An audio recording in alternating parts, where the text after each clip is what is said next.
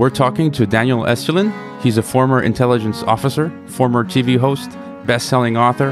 We're talking 7 million copies plus. He's also a filmmaker. He recently came out with a hard-hitting documentary on the Bilderberg Group, and he's an award-winning journalist, speaker, and consultant. His latest book is In the Shadows of a Presidency, which covers Project Trump, as he calls it. And we'll be talking about U.S. regime change operations currently underway in Venezuela.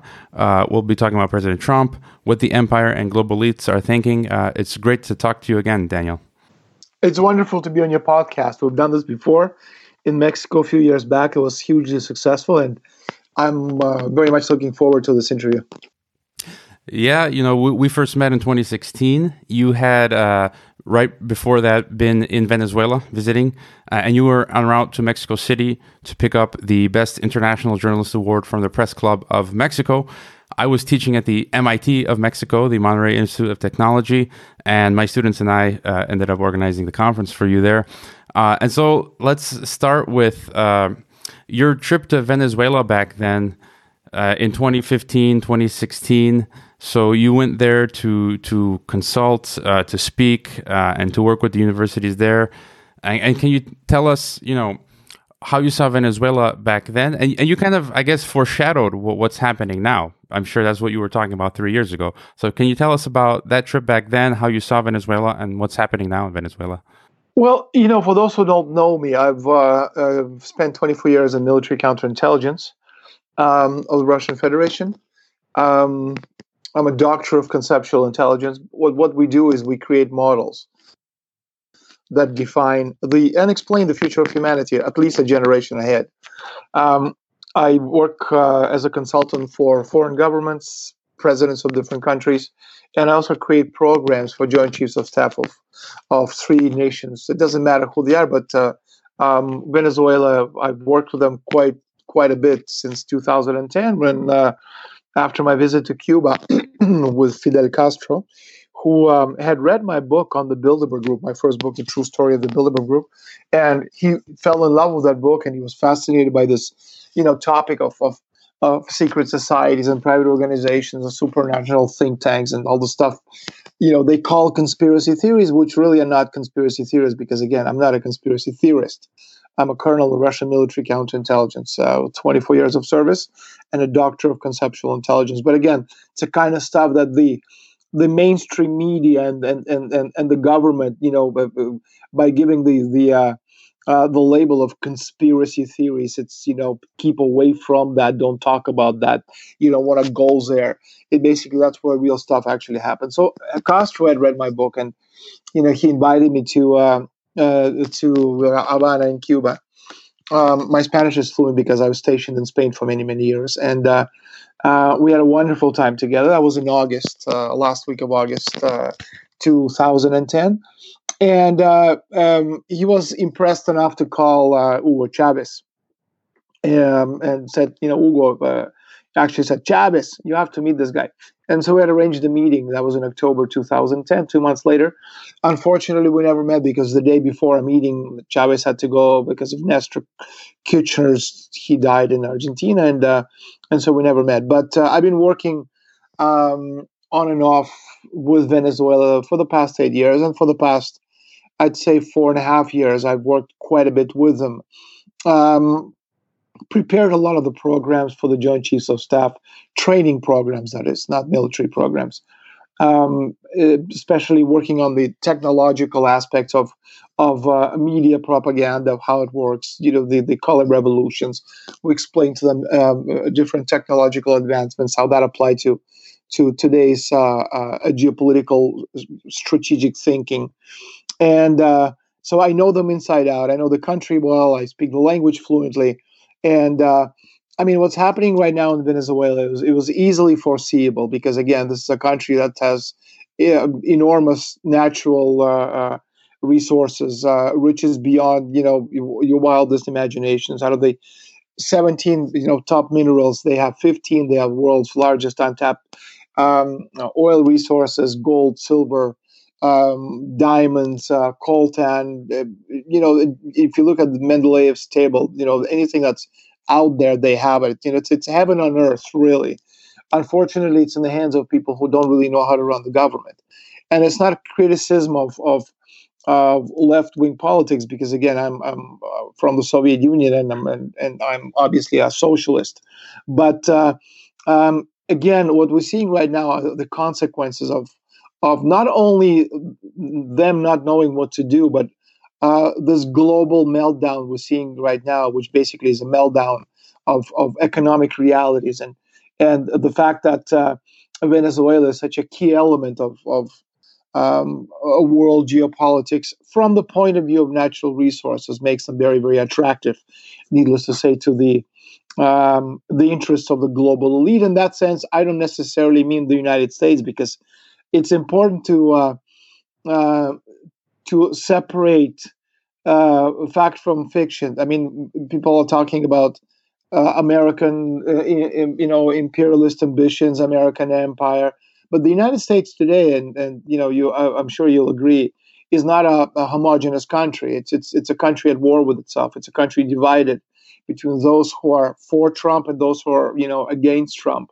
Those who absolutely despise anything that reeks of Trump, whether it's a MAGA hat, or Trump supporters eating in restaurants, or it's the insanity we're seeing today could easily be compared to the last stages of the Roman Empire before it collapsed, and unfortunately, it's just a matter of short time before the entire world economic system comes crashing down, and that obviously applies also to the United States. And again, Venezuela just happened to be in that element in today's geopolitics, where one, natural resources, two, very important geographically, because again, it's in the basin of the Caribbean.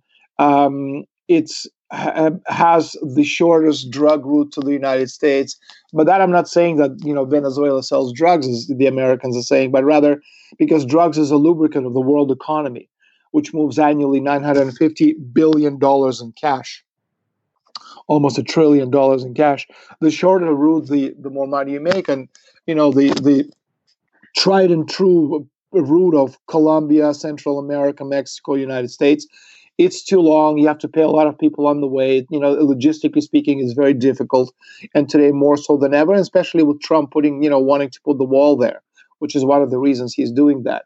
And a much shorter and safer route for the global elite is Venezuela to island of Hispaniola, which is Haiti and Dominican Republic, and from there to east coast of the United States, especially New York, where the Dominican gangs basically rule the city, and which again makes it much easier to distribute drugs nationally. But again, what we see, the noise we see in the mainstream press and the geopolitical realities have very little in common, as I'm sure you know.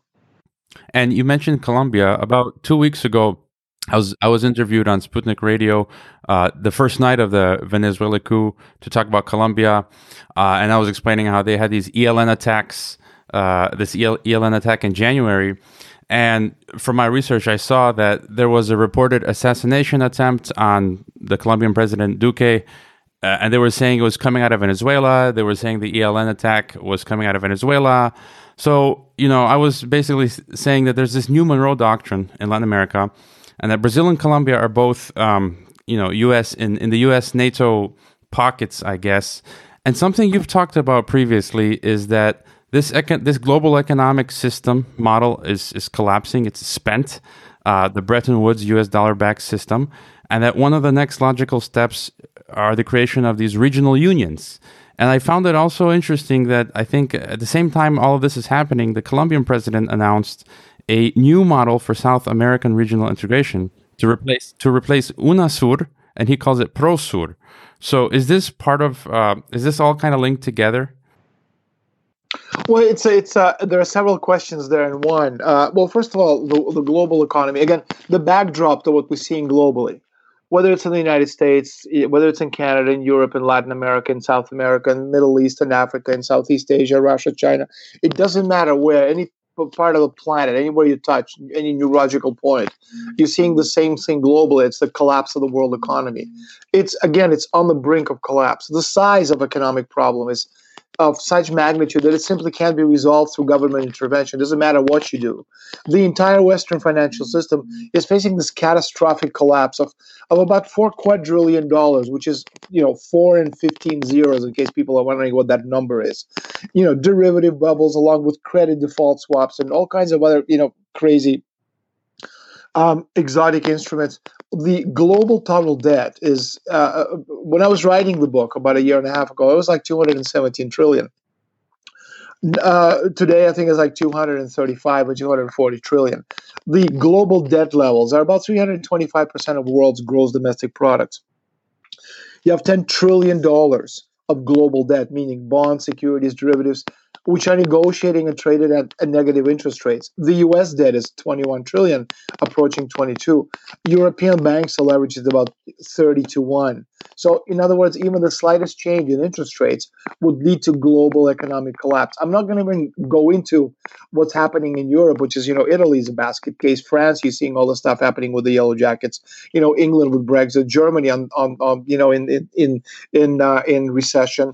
The Middle East about to go to global thermonuclear war, and so what's coming out of Colombia, with Duque coming up with some kind of a new union. It's silly because again, the problem we have today is that the Bretton Woods economic model based on infinite growth on a finite planet is dead. You can't expand infinitely. It's simply not feasible. So the model that has worked on printing a lot of money to support the to stimulate the economy is now dead. Okay, you have three important dates in the 20th century from economic point of view. At 1913, the creation of the Federal Reserve. You had 1944, the Bretton Woods, which made the American dollar the world's reserve currency and expanded America's influence globally. And then all these institutions, World Trade Organization, World Bank, International Monetary Fund, people saying that Bretton Woods is dead. It died in 1971. It hasn't died because these institutions, which are the institutions of the Bretton Woods system, they're alive and well, which means the system is alive and well. Although it's not well, it's alive, but it's not well. And then 1981, which was Reaganomics, again, this whole thing about the vast, massive expansion of the middle class based on debt.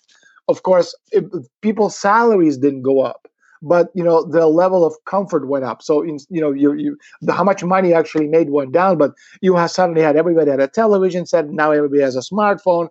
Everybody has an iPad. There's 2-3 cars in the house, et cetera, et cetera, et cetera. But that comes at a price of having to pay that debt off. And because today there's no more expansion, because no matter how much money you print, it simply has zero effect on the economy because there's just so much money out there. I don't know if you realize, but for example, one very interesting number, between 1981 and today, if you take out of the equation all the money that the United States government printed, the actual growth in the last almost 40 years has been 0%. And that's the problem globally, and the problem for people like Duque or for anyone out there. Because again, when we're talking about global system, in the United States, people are talking about the Republicans against the Democrats, Trump against Clinton. It's not Republicans against the Democrats because every party out there globally, mainstream parties, they're all form part of the liberal banking financier order. What does that mean? If democracy is the rule by the Democrats, liberalism is the rule by the bankers. So what you're seeing globally, and that's why the Bushes, for example, voted for Clinton in the last elections. And so what you see globally in the United States, in Canada, in Europe, every country in Europe, et cetera, in Latin America, they're all of the parties, the entire global Western system is part of the liberal banking financier order, which is based on the concept of infinite growth, which doesn't exist. And so Trump, who is not the United States, it's very important to understand that people saying Trump, American imperialism, the United States, they're three completely different things.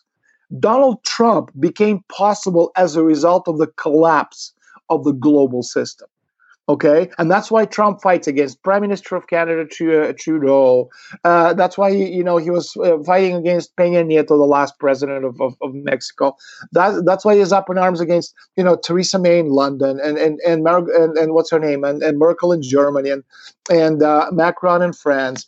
That's why he goes into a meeting with the Secretary General of NATO and gives him a dressing down before he had his first coffee and a cookie. And that's why he goes into the infamous or the famous legendary G7 meeting, and does what he did to all of the G7 members, because all of the entire structure, be it the World Bank, be it the International Monetary Fund, be it the World Trade Organization, they're NATO alliance, G7, they're all Trump's enemies. Because those who say Trump equals the United States equals global imperialism are totally wrong. They don't understand that Donald Trump is not the United States. Trump is the alternative project of an alternative part of global elite. Because the United States today is still run by the liberal banking financiers. The people behind Hillary Clinton and the Bushes are the same. They are Silicon Valley, Hollywood, the intelligence agencies, Rockefeller, George Soros, Wall Street itself, the bureaucracy of Washington, the financial elites, the World Trade Organization, etc. These are the people behind Clinton and the Bushes and Trudeau and Merkel and May and Macron. They're the same people. And behind Donald Trump, you have the Vatican, you have the European oligarchy, meaning European aristocracy, in other words. You have the European royal families. That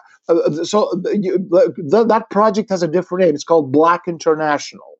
And Black International is land, blood, and soil. Okay? Blood is red, soil is black. And if you look globally at organizations that have these colors, National Socialism is red and black. That's what Black International is. The Jesuits are red and black. Okay, so these are the powers behind the presidency of Donald Trump, and they're the same people behind the attempted coup d'état in Venezuela, behind Juan Guaido, because he came out of the Jesuit schools. So the Jesuits were also behind Cuba project and Fidel Castro. They're now doing the same thing in Venezuela. So if you look at it globally, it's not the fight between countries on a national level, because if countries, let's call it global 1.0, that's a period between 1648 Westphalia until the end of the 1960s and 20th century, so you had countries, constitutions, borders, currencies, etc., etc.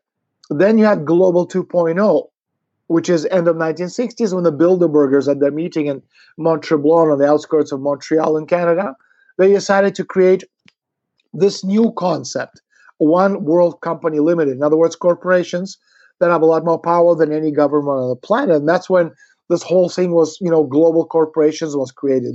Goldman Sachs, JP Morgans, et cetera, that in a lot of instances are more powerful than most governments. And now we're in global 3.0, post-industrial world of networking, where what's now is being sold and bartered is not energy, but energy of knowledge, which is a different kind of energy. And so what you're seeing globally is the realignment of interests, also realignment of ideas, and the creation of a completely different world, a world not based on the idea of nation states, but rather regionalization of global economies. Because again, Duque, the problem with Duque in Colombia is he and Trump are on two different teams. And that's what people don't understand, because they still think, as a geopolitical initiative. Geo is geography, okay? So when you're talking about duality, okay, so it's with us or with the enemy, with the capitalists or with the communists. But it's not like that, because Duque is a product of International Monetary Fund. And Donald Trump is the enemy of the International Monetary Fund. So for Duque, there's a big problem right now. He has to coexist with a guy who hates him. And the guy who hates him, his name is Donald Trump. But Trump needs him right now, because they want to replace, the Maduro presidency or government in Venezuela and replace it with their stooges. So Duque has a problem, because if he, continues, it's like, sitting on two different stools. So if he sits, with the International Monetary Fund, he goes directly against the wishes of Donald Trump. If he goes with Donald Trump, or he sides with Donald Trump against International Monetary Fund, against World Bank, against World Trade Organization, then World Trade Organization, International Monetary Fund, and World Bank, they simply destroy Colombia, because Colombia is up to her eyeballs in debt with these organizations. And this is globally. This isn't just in Colombia. So these differences go far beyond what we're used to, traditionally speaking. Okay? And so again, when you start looking, just to summarize everything I said, because it's very different what you hear about in the media. The war today is not between countries, but between global projects. That means that countries no longer play a role. Global projects means that you have different groups of people, conceptually speaking, who are vying for control of yet to be defined global economic model.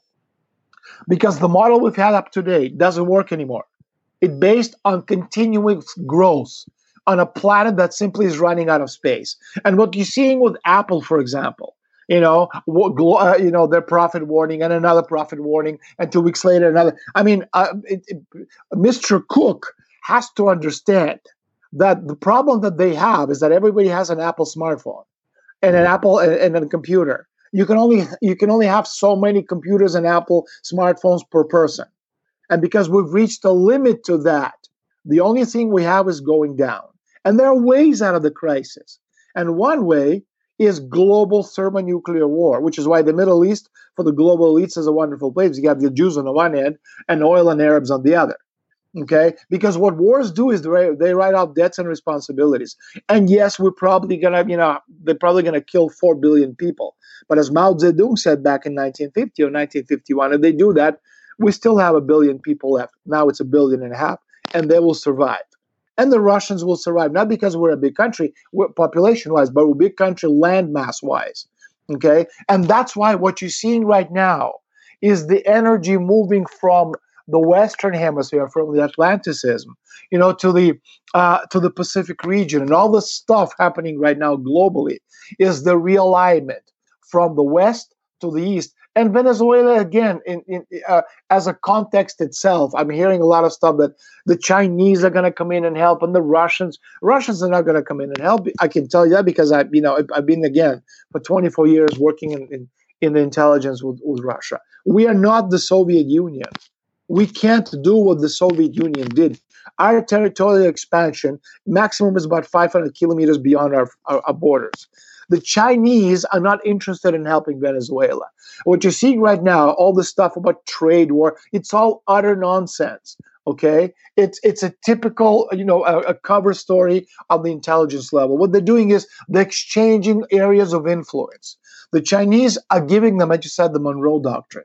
Okay, the Chinese are handing the United States Venezuela, and the Americans are giving the Chinese access to the 2 Koreas. Okay, the 2 Koreas are going to merge, and they're going to come under the influence of China. And in fact, we're seeing that right now because there's a new union being created. It's called Northeastern Economic Alliance. That's Russia, China, Japan, Mongolia, and the 2 Koreas. Okay, and so again, that makes sense. And again, North Korea has the military might, South Korea has the technological advantage, and they're going to merge together. And if there is a conflict, needless to say, the North Koreans will destroy the South, because South Korea is liberalism at its finest, meaning lots of food, lots of bodily comfort, but very little fight. And North Koreans, they have a common goal of their nation, and they're willing to die for it. So again, this is what you're seeing globally, and what's happening in Venezuela, what we're seeing in Colombia, what we're seeing in the Middle East. All of these realignments are playing a part in this new, let's say, realignment of global economies, working towards the creation of a new economic model, which again is yet to be born, because to come up with a new Yalta Agreement, a new Bretton Woods, it takes a long time to iron it out, and we don't have that time. And so you're seeing, this whole thing working in spurts, trying to define itself somehow, and basically we're seeing just how hard of a time everybody's having globally to come to some kind of an understanding. One question I had. So you're saying that these this one faction of the liberal financier elite, the Clintons, the Bushes, the Soroses, the Rockefellers, they're the war hawks, right? If Clinton would have come in, they would have accelerated aggression towards Russia and perhaps gone to war, as you say. And so Trump is this other faction, which backed by industrialists, as you said. Including like Black International and these guys. And so you're saying logically it would make sense for people to get behind Trump, but we're talking about another group of global elites. So it's become like the enemy of my enemy is now my friend. So it has always been like that. The thing is, with Clinton, it would have been much easier because we would have gone to global nuclear war immediately. Clinton has some serious psychological problems, unresolved childhood issues, her perpetual need to show off her masculinity, and that would have meant going to nuclear war to show that she's macho. Which would have probably meant what I said before. The whole thing with Trump, now, if you have to choose between one and the other, you choose Trump, not because Trump is good and she's bad. I mean, good, bad are the things, I would use to talk to my 10-year-old son, but, not to an adult or to an adult audience. What we're seeing with Trump trying to destroy the old liberal order, may give us a chance to actually create a new economic model. Because, again, we haven't had an alternative for the past 3 generations since 1944. The entire edifice of global economy, and not only talking about the United States, not Canada or Europe. It's the ratings agencies, it's the banking institutions, it's the think tanks, it's the foundations, it's the secret private organizations such as the Bilderbergers, the Trilateral Commission, Council on Foreign Relations, American Enterprise Institute, the RAND and Hudson and Houston, and Hoover Institutes, and all these RAND and all the think tanks, etc. Globally, they're all part of the liberal financial order, which is why until Trump's presidency, it was very difficult globally to move any of these. Like, for example, I'll give you an example in Russia. Russia's economic policy is actually run out of International Monetary Fund in Washington. I don't know if you know that. Most people don't. They think Russia is an independent country. We're not. Again, we're not the Soviet Union. And so, an example, the person who is Russia's director of Russia Central Bank would be an equivalent position to the chairman of the Federal Reserve, Nabiullina. She works directly for International Monetary Fund. Everything she does is destroying Russia's economy, which is in a downward spiral at a rate of about 2.5% per year since the last quarter of 2012. So you're looking about 15% in the last 5 years or so, or 6 years, not to mention, there's another 15-20% inflation. So that, you have 30% of Russian children who are not getting enough, daily vitamins and food, starving to death, basically. That's the situation in Russia. And up until Trump's election, Putin was powerless to move any of the people in the economic ministry who've been there since the time of Bill Clinton. Had he moved the president of Russia's central bank, international, and put somebody like Glaziev in her place, who is a patriot, International Monetary Fund, World Bank, ratings agencies immediately would have, filed a report saying the new, chairman of Russia's central bank is an incompetent boob, which immediately would have meant the Russia's, credit rating would have been downgraded to junk. And because private corporations cannot have a higher credit rating than in the sovereign nation, every Russian company from Rosneft to Roscosmos to anything out there immediately would have been downgraded to junk, which means that Russia would have been wiped out in a matter of hours. And so only with Trump becoming president, since 2016, we're seeing a chance to actually dislodge the liberal banking order and from its position of power. Is it working? Well, you're seeing it globally. The fight is to the death. Whereas before you had enough for all these supranational groups to sit down at this proverbial table and to iron out their differences and divvy up the world between them, there's not enough today. Only, like in the film The Highlander, only one can survive. And that's why we're seeing the fight to the death. And Venezuela is an example of it. The United States is another example. I mean, there's no better example than the United States. And people saying the United States is an empire, it's a homogenous country. If it is, explain to me Clinton against Trump. Explain to me Republicans against the Democrats. Explain to me, Antifa against the police. Explain to me, the millennials and all that other stuff you're seeing daily where hordes of these crazy zombies are chasing, people in MAGA hats all over the country. You know what I mean? You can't, because there's a civil war in the United States because the system is broken. Okay, now we're going to see who actually, gets the upper hand. The liberals are going to lose because their main power instrument was, the printing press.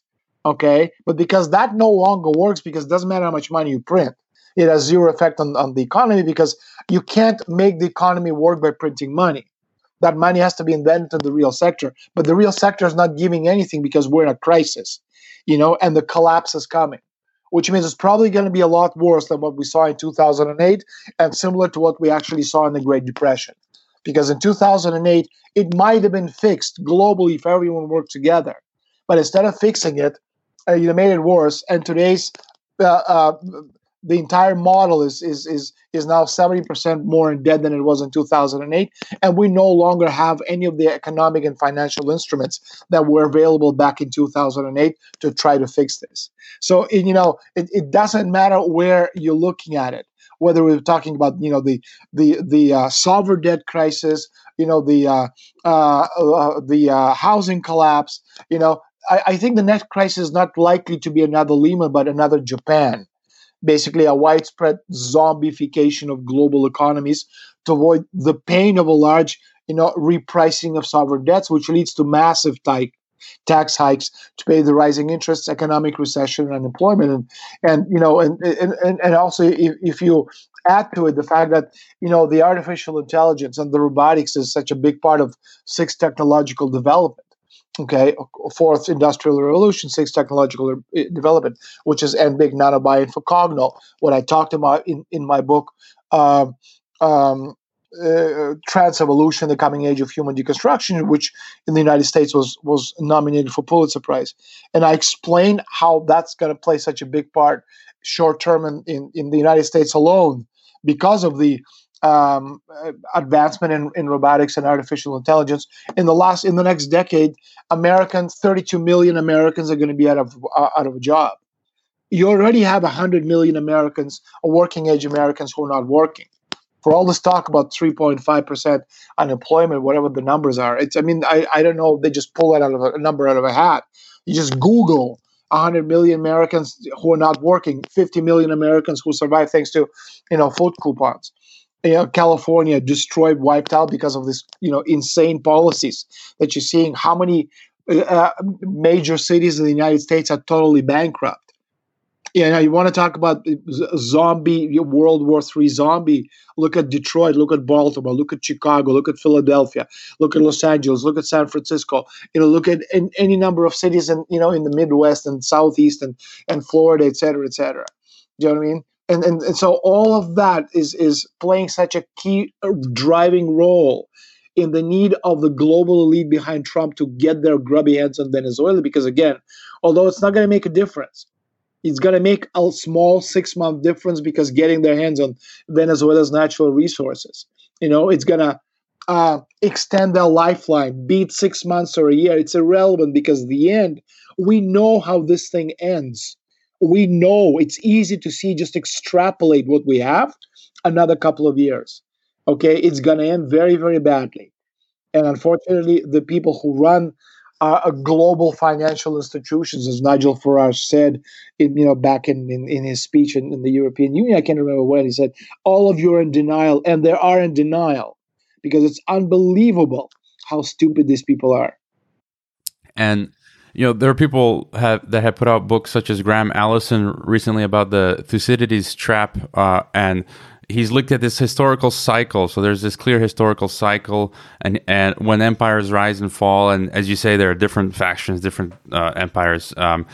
And he says that 12 out of the 16 times of these transitions, there were these global wars. And as you say, one option that I guess is still on the table is a greater world war. But let's say that doesn't happen. What do you foresee beyond that? Just the restructuring. Of course, we'll probably have this, huge economic crisis and collapse, and you say civil war type scenario in the U.S. But if there isn't this global war, what will come afterwards? Well, there are different. There are different options. One is again world war. The second option is the United States goes to a sixth technological advancement, which is NBIC, not a buy-in for Cogno. Okay, and that changes their picture greatly. Okay, and so the separation of areas of influence. The United States, Trump shuts the door, to their castle, and MAGA becomes a reality where the United States said, everything here is for us, and everyone else keeps out. And the Chinese do the same in China, which is again what we're seeing right now. The realignment going from the west to the east. This isn't the first time. If you kind of look historically, going back to the Venetian Empire, Venice went to England. Then the Venetians from England, after they made England their home, they went to the United States because again, the United States. If you look at the creation of the Federal Reserve, if you look at the creation of Wall Street, all of this was done by the Venetians in the end. And now we're seeing the last stage. The passage from the Pacific area of influence to the Atlantic, to the Pacific area of influence. That's another solution, and that's what we're seeing right now with One Belt One Road initiative, Chinese initiative, which again. I'm having my doubts that this thing will work because the whole thing of China's One Belt One Road was territorial expansion based on a stratagem which was put together by Deng Xiaoping back in 1986, called Stratagem 863, which was a covert expansion, territorial expansion, towards the exterior of China's national interests. But the whole thing of One Belt One Road was based on the principle that if you make something in China, somebody on the other end is going to buy it. Unfortunately, today that somebody is no longer there, and we're seeing it right now. And one of the things I'm having my doubts, without getting too much into it, because it's beyond the scope of the interview, is that the whole One Belt One Road initiative was the Rothschilds and China working together. Because again, I said before that countries no longer exist. You're looking at global projects, and there are 6 global projects out there. One is, we can call it New Babylon, but it's really Wall Street financiers. The other one is London. Okay, that's London, Hasidic Jews, the Rothschilds, British royal family. Okay, the Kabbalists, that's another project. Then you have, Great Europe, the Vatican and the Black International. You have, Great Eurasia with Moscow as its capital, but that's not Putin. Okay, that's a different project. Then you have China, Red Caliphate, that's based in Turkey. So these are the 6 different projects. But the problem today is, for example, Hong Kong Shanghai Banking Corporation. They were going to put their headquarters in Hong Kong. That was canceled now. Okay, because I think the Rothschilds, because Hong Kong Shanghai Banking Corporation, HSBC, is the Rothschilds. And Standard Chartered is the Baruchs, which are the two, key elements of this project. Well, they canceled putting their headquarters in China, which leads me to believe that they don't really believe in the project itself, which is why the Chinese are creating different projects, which is why they're working on on giving something up in Latin America, such as Venezuela, and handing it over to the United States on a platter, and them receiving in return their area of influence, which is Southeast Asia and the Koreas. So again, as I said before, trade wars. It's not real. Okay, it's a ploy. It's part of the game on an intelligence level. It's like World Wrestling Federation. You have all these people fighting each other, but they're not really fighting. Okay, what they're doing is they're separating their areas of influence. Okay, and then another solution, and that also may work. As I said, so there's 3. You have one, global thermonuclear war. You have separation of interest. The Chinese, the energy moving to Asia, and the Americans are building their 6th technological advancement, which is not a buy for Cogno and cold fusion to supplement. And they already have the patents for it, and Lockheed Martin has actually been working on it for the past since 2015. Sorry, another option, and that's where the Vatican comes in, and this will be like the last option because I know we're running out of time. Is the idea of the Black International getting their payback for losing World War II. Black International, again, National Socialism. It's Vatican. It's a rebirth of the Roman Empire of Germanic nations. Okay, and we're seeing it right now. It's the whole thing of trade from Lisbon to Vladivostok. Okay, it involves countries such as Portugal and France, Spain, Germany, Italy, and the Vatican. And people are wondering what that means. It's Salazar, it's Franco, it's Vichy, it's Hitler, it's Mussolini, it's Pope Pio XII. Okay, so again, so these are your options right now, and which is why again, Vatican is playing such an important part right now. They're right in the middle between the Chinese and Taiwan, trying to reach their diplomatic understanding. They want to be right in the middle of that.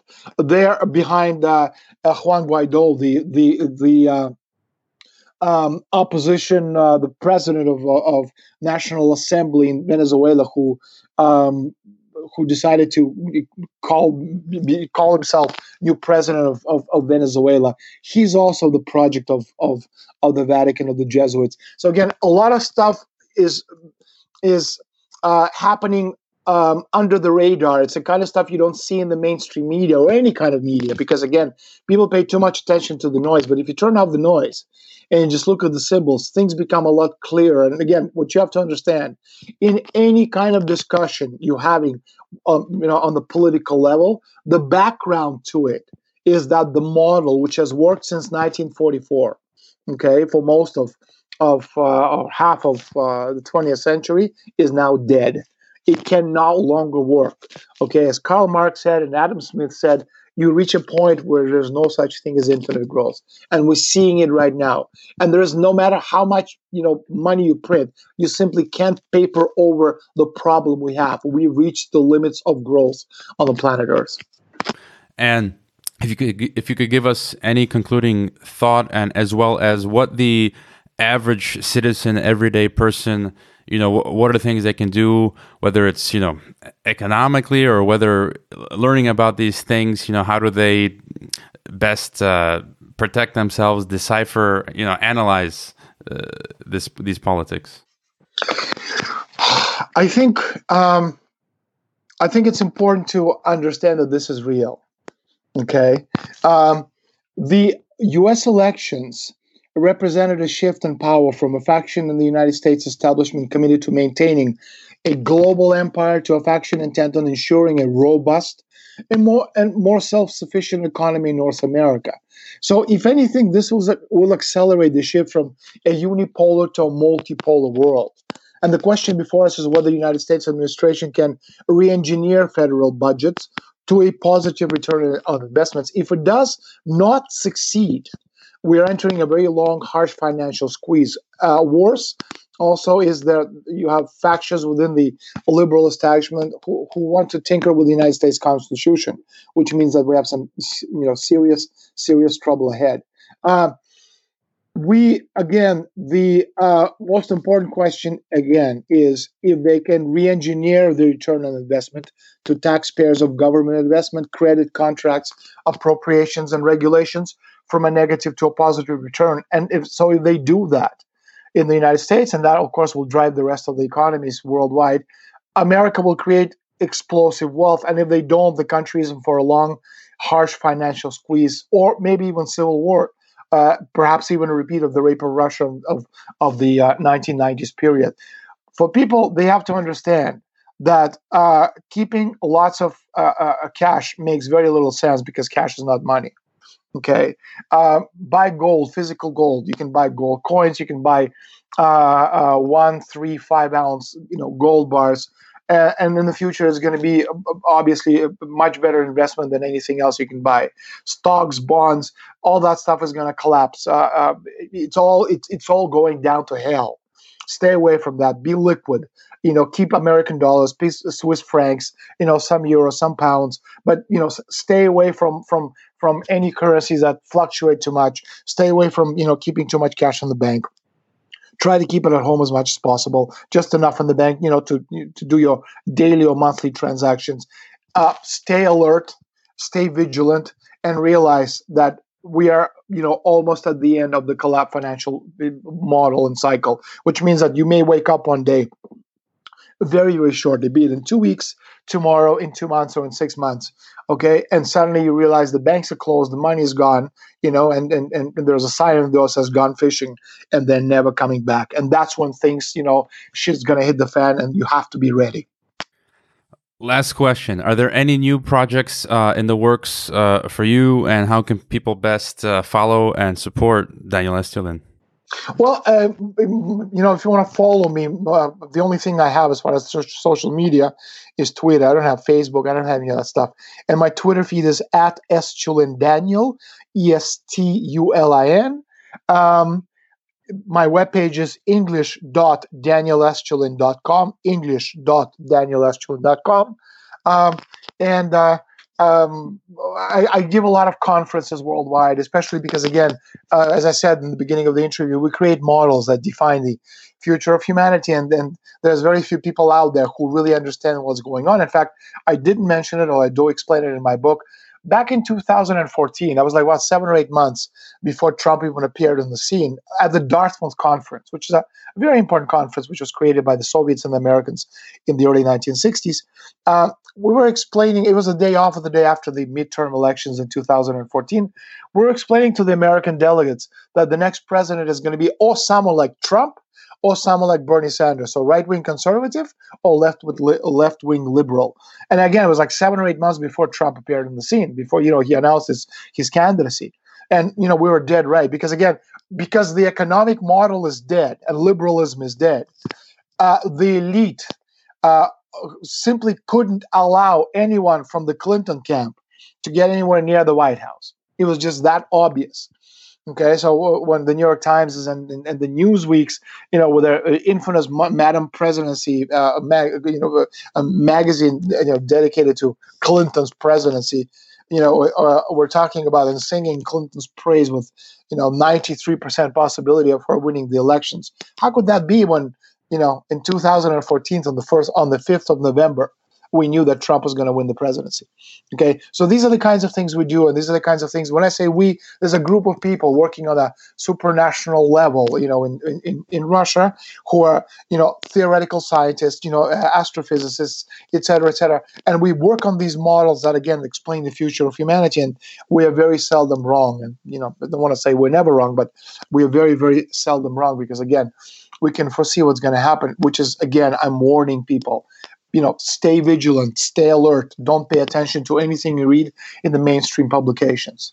And that's probably the best advice I can give them. All right. People can listen to Daniel Estulin for hours. We've run out of time.